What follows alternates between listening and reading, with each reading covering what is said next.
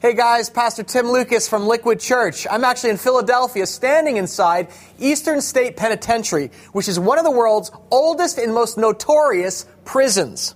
Eastern State was built in 1829, and it remains one of the most intimidating lockups in prison history. Al Capone served time here in 1930, in fact, and there's been a lot of hard times served behind these bars. This is the perfect setting as we explore the book of Philippians, which is a letter written by the Apostle Paul from prison when he was literally locked up in chains. And we're about to discover an incredible truth. When life closes in on us and we wonder, where is God in the middle of everything?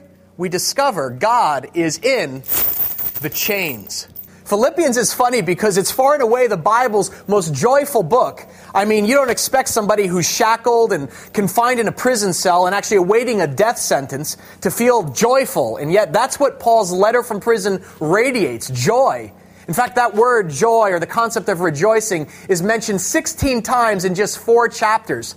Paul sums up his letter from prison with these words: "Rejoice in the Lord always. I will say it again, rejoice."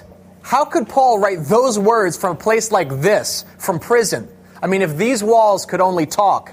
Eastern State is considered the world's first true penitentiary. That name, penitentiary, comes from the word penance, which means to regret or feel remorse for your sins. And the idea is that people who were thrown in prison here would actually open up to God through punishment.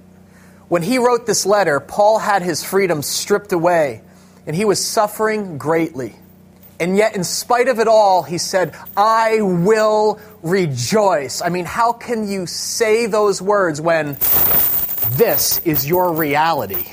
Can you really experience joy in hard times? Let's find out behind these walls. I am in chains for Christ. Because of my chains, I have been encouraged to speak the word of God more courageously and fearlessly. It has been granted to you on behalf of Christ not only to believe in Him, but also to suffer for Him. Whatever was to my profit, I now consider loss for the sake of Christ. And I have learned the secret of being content in any and every situation, whether well-fed or hungry, whether living in plenty or in want. I can do everything through Christ who gives me strength. Rejoice in the Lord always. I will say it again. Rejoice.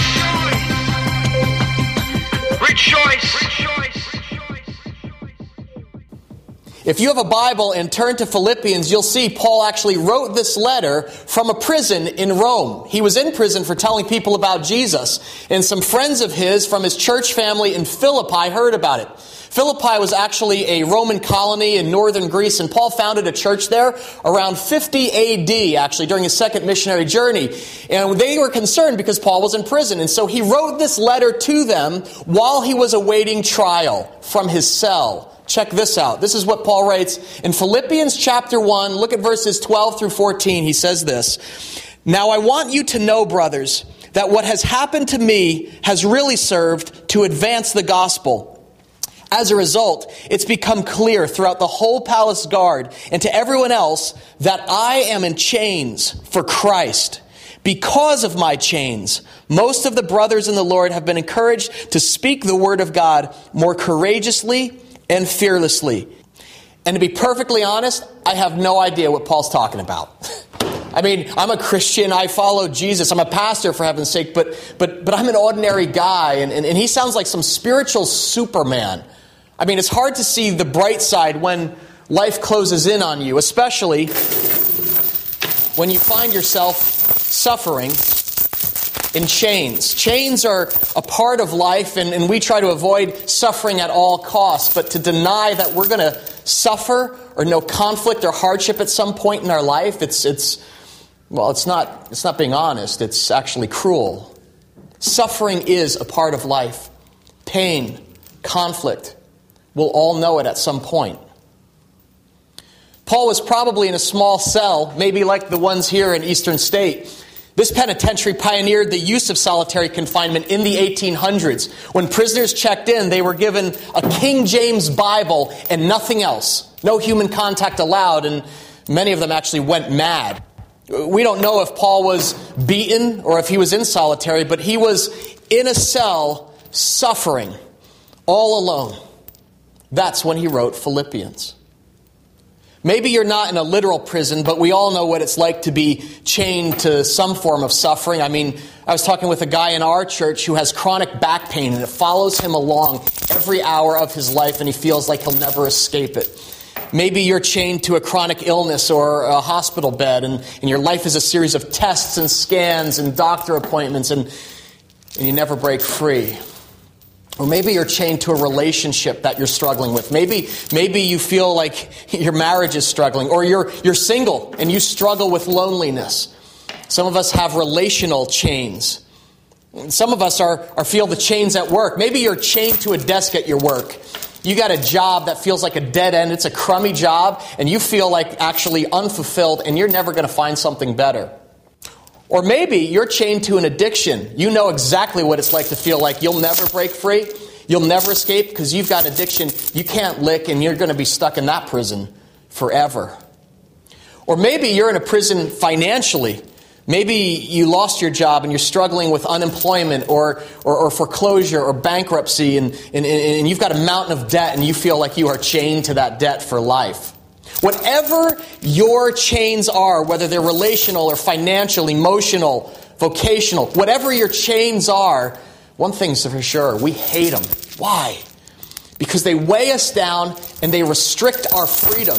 And you know what? They remind us how little control we truly have over life. When pain touches our lives, it has a way of locking us up in a prison all its own. I'll never forget the day we learned my dad had cancer.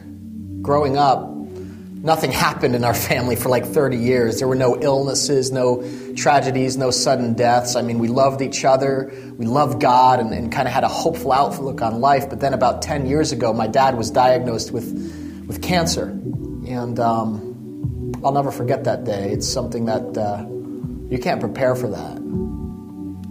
It's like it kicks you right in the gut, and it knocks the wind out of you. I don't know what was worse, the cancer or the treatment, because all of a sudden life, as we once knew it, was hijacked, and it became the series of appointments with the oncologist and scans and tests and chemo drips, and it was pretty brutal. When we suffer, our natural impulse is to say, what has happened to me is wrong. You know, my dad did nothing wrong. He loved God. He was a faithful husband and father, and it violates our sense of justice. What's happened to me is wrong, or what has happened to me hurts. I don't know what's more painful, watching someone you love suffer or actually being the one in pain. The good news is my dad's condition stabilized. He actually has lymphoma. It's the kind you can't cure. It's a chronic condition, but you learn to live with it. And God was with us during that process. I mean, He got us through. You start learning how to take one day at a time, not in huge chunks as we were used to doing. But then last year, my dad was diagnosed with prostate cancer on top of everything else. And this fall was one of the darkest seasons in my family's life. My dad actually went into depression, and depression is a prison all its own. It's like a deep, dark hole with no light. You can't see anything. I mean, faith seems far away, and it was hard. I remember visiting my dad in the hospital, and he was like a shell of himself. I mean, this was a guy who we loved to talk baseball and laugh together and horse around. He was just flat. And I'll admit, we spent many nights praying, and my prayer was just this: why? Why, God, my Father? The worst is when suffering seems pointless. I mean, we rage at God. Why? Why are you allowing this to happen to me? Sometimes our suffering can make us angry. And then on the other side of that is this like resignation that says, okay, maybe this is as good as it's going to get. Chains. I think suffering has a way of sobering us up. I mean, when Paul wrote this letter to the Philippians, he didn't know what would happen next. I mean, he might be released and he might be executed. I mean, death was a very real possibility when he wrote this letter. And sitting in that cell, he must have struggled with loneliness and anxiety and fear, and maybe felt like he was forgotten. Or might have become bitter. I mean, it would have been easy to do either of that, but look what he wrote here. Now, I want you to know, brothers, what's happened to me has really served to advance the gospel. As a result, it's become clear throughout the whole palace guard and to everyone else that I am in chains for Christ. Sometimes our circumstances seem random, and I think that's when it's hardest, when our suffering seems pointless or it has no larger context. And yet Paul chose to interpret his circumstances very differently. I mean, look at this. In his cell, Paul was actually being watched by the Praetorian Guard. The Praetorian Guard were the elite Roman troops who lived in the palace of the Roman emperor. And Paul was actually chained to one of the guards. And for him, that was a sign from God that his suffering had a larger purpose. He figured, if I'm chained to this guy, talk about a captive audience. I mean, God must really want this soldier to know about Jesus through my suffering. And so Paul began to actually share the gospel with the prison guard. Imagine a prisoner telling the guards about freedom. I mean, there's more than a little irony here. And yet in the midst of this, Paul actually says, what has happened to me has really served to advance the gospel. There's a bigger context for what I'm going through. And when I hear that gospel, we all know gospel means good news. Maybe you didn't know that, but what good news is there in suffering? This is where it gets interesting, because I'll tell you something. The way Christianity views suffering is what distinguishes it from every other world religion. I mean, some Eastern religions say that pain is an illusion. It's not real. It's something we should transcend. But Christianity says just the opposite. Pain isn't something to minimize or downplay, because at the center of our faith is actually a cross. A cross is an execution device that was used in Rome for prisoners, for capital punishment. Christianity says that actually our faith rests on historical fact that one day God actually broke through into human history, was unjustly accused, was put in chains, was led up a hill, and was executed between two common criminals, capital punishment for an innocent man. That's what Christianity is founded on. So in some way, at the heart of the Christian faith is a God who knows what it's like to suffer, to be in chains, to endure the harshest that life has to throw at us. Prophet Isaiah actually describes Jesus this way. Check this out. Isaiah says, "He was despised and rejected by men, a man of sorrows and familiar with what? Familiar with suffering. Like one from whom men hide their faces, he was despised, and we esteemed him not. Surely he took up our infirmities and carried our sorrows. Yet we considered him stricken by God, smitten by him, and afflicted."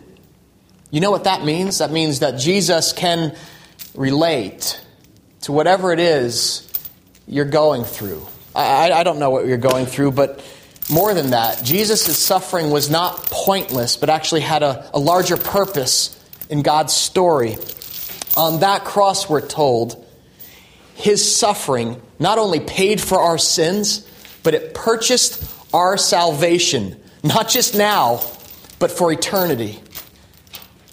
Jesus chose the chains out of love, and he did it voluntarily, so that our suffering would be temporary, and eternally we could escape pain and suffering forever. You aren't in chains by chance. God knew that this would happen to you. And Jesus can relate to whatever it is you're going through. In fact, he promises to use your pain for an eternal purpose if you'll let him. Paul said, "I'm in chains for Christ." I think a lot of people would have become bitter and just give up, quite honestly. But Paul said, this is an opportunity. This is a chance for people to see Christ reflected in my response to suffering. When we suffer, others are watching. I mean, the whole palace guard was watching Paul. My question is, who's watching you? Each of the cells here at Eastern State was designed with an overhead skylight in the ceiling.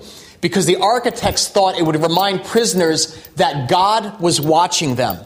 And you know what? I think he was onto something, because the Bible says that God sees whatever you are going through. Every tear, every cry, every groan and muffled sigh. God knows. God sees. During my dad's depression, there were days we wondered if God even noticed. And progress was painstakingly slow. There was no miracle cure. And there were days I couldn't even pray because things were still so raw. You might feel what the world calls hopeless, but through the eye of God, he has a different name for it. God calls it surrender. In that moment of surrender, that moment we had to decide if our faith was going to be dictated by our circumstances or if we were going to trust God in spite of the chains. That was one of the hardest decisions we've ever had to come to actually release my father to God, my earthly father, to my heavenly father. To say that whether my father lives or he dies or he disappears into disease, that God is still good because he's watching. And Jesus can relate. That he can relate to whatever we're going through, and we're not forgotten. And new life is promised us, whether here on earth or eternity in heaven. Pain has a way of revealing just how much stock I think we put in our circumstances as a source of happiness. I think that's what Paul's getting at. Happiness depends on happenings, but joy depends on Christ. Happiness is a feeling, it's just an emotion, but joy runs deeper. It's like a fixture in the soul. It's a way of getting through life and surviving through the darkest times. In our family, we pressed into Christ as never before. We leaned into him, and in spite of the darkness that was around us, we believed God was watching, just as he watched his son Jesus suffer on a cross in our place. And God wasn't just watching in some detached or removed way. In a very real way, God was closer than ever. God was in the chains. Paul insists that the gospel doesn't just survive, but that actually thrives in hardship. After we surrendered my earthly father actually over to my heavenly father, it was days, it was weeks, it was months before God actually began drawing my dad out of his disease and his depression. And hope began sprouting, just a little bit of light, lifting that veil of gloom. I'll never forget that moment. The moment my mom and my brother and I felt like we saw God give me my dad back. I will never forget that moment. I think it felt something like the psalmist when he wrote this in Psalm 107. Listen. Then they cried to the Lord in their trouble, and he saved them from their distress. He brought them out of darkness and the deepest gloom and broke away their chains. Let them give thanks to the Lord for his unfailing love and his wonderful deeds for men. For he breaks down gates of bronze and cuts through bars of iron. Joy comes through suffering, not in spite of it, but through it. Joy. There's really no other word for what we experienced with my dad. Joy, not happiness. Happiness depends on happenings. But what happens when your loved one doesn't recover, or the marriage fails, or the money runs out, or your work or your health tank? No. Paul's saying joy runs deeper and truer than mere happiness. Joy is what a new mom feels when she's about to give birth. She goes through excruciating pain, and it's like this whole thing is going to swallow her up, but then all of a sudden the pain itself is swallowed up when she sees the face of her newborn baby. It's joy. That's how it felt to have my dad back. It's the quiet confidence that God's love is there and he's still working in our life even when we can't see it. Maybe especially when we can't see it. That's joy. Joy is the knowledge that he'll be there for us no matter what life throws at us. Even when life weighs heaviest on us, joy is knowing that God, our God, is in the chains. In verse 29 of Philippians 1, Paul writes this. He says, "For it has been granted to you on behalf of Christ, not only to believe on him, but also to what? To suffer for him." I understand it may be hard to see and it may not feel this way, but in some way Paul's suggesting that these chains are a gift. And I get it. You can't see it. You may not feel it. But Paul's saying these may be one of God's gifts because it's one of the ways that he uses to forge the character of Christ at the deeper places of our soul. Let's be honest. I mean, suffering is a gift that nobody wants or asks for, but it can be a gift nonetheless, maybe one of God's darker gifts. I mean, think of Paul.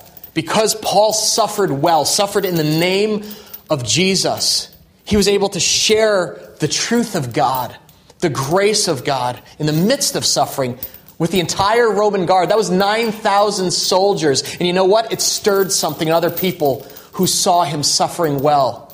Paul writes this, "Because of my chains, most of the brothers in the Lord have been encouraged to speak the word of God more courageously and fearlessly." When we believe that there's a purpose to our suffering, it stirs something in others, a boldness, a freedom, a courage. Because when everything is stripped away from our life, it reveals everything we were leaning on for happiness was actually an illusion, and all we ever had all along was Jesus. As those men watched Paul lean into Christ day after day after day, they believed. And I'll admit, this is the deeper, darker side of Christianity that few want to hear about, but mark this. God is not outside of your suffering. God is in the chains. We all want Easter, but what's Easter without Good Friday? In God's economy, chains always seem to precede a change of heart. Paul says in a similar way, it has been granted unto you on behalf of Christ not only to believe on him, but also to suffer for him. My question is, do you really want in? Do you really want a faith that says God, my God, your God, is in the chains, in the pain, in your suffering? I mean, our faith is founded on the fact of suffering and redemption, and that's what it exists for. As G.K. Chesterton famously said, the problem with Christianity isn't that it's been tried and found wanting. Rather, it's been found difficult and left untried. Again, I don't know what you're struggling with or how you see these chains, but these chains could be an opportunity for you. They could be the thing that weigh you down and take you under and rob all your hope. Or they could be the very thing that drive you deeper into the reality of the risen Christ in your life. How do you see these? Because he had watched his God suffer, Jesus Christ on the cross, Paul said, there's a nobility in my suffering too. And although these chains are heavy, they are light and momentary in the light of eternity. And he's not minimizing it, but Paul began seeing his suffering as an opportunity. That was his secret. And in a similar way, Scripture invites us to look at our suffering through that unusual lens. The Apostle James writes this, "Consider it pure joy, my brothers, whenever you face trials of many kinds, because you know that the testing of your faith develops perseverance." Notice James doesn't say, if we face troubles, he says, when you face troubles. In other words, no one's immune from heartache. We're all going to face pain at some point. But the deal is, God doesn't say, pretend to be happy. Put on a smiley face. Or pretend like it doesn't hurt. No, not at all. It invites us to view our pain through a different lens, through the eye of God himself. And consider it pure joy because of what the chains produce in us. James writes, "Perseverance must finish its work so that you may be mature and complete, not lacking anything." Whatever you're going through, your pain isn't pointless. In Christ, it has deep purpose. We learn to persevere and trust in Christ alone as never before. And you know what? We grow. We grow deeper. I've heard it said, Christians are like nails. The harder you hit them, the deeper they go. I don't know what life has hit you with recently, but let it drive you deep into Christ. Don't waste your chains. Rejoice, Paul says, not in the pain of your struggle, but in the depth that it brings. Remember, happiness depends on happenings, but joy depends on Christ alone. I will continue to rejoice, for I know that through your prayers and the help given by the Spirit of Jesus Christ, what has happened to me will turn out for my deliverance.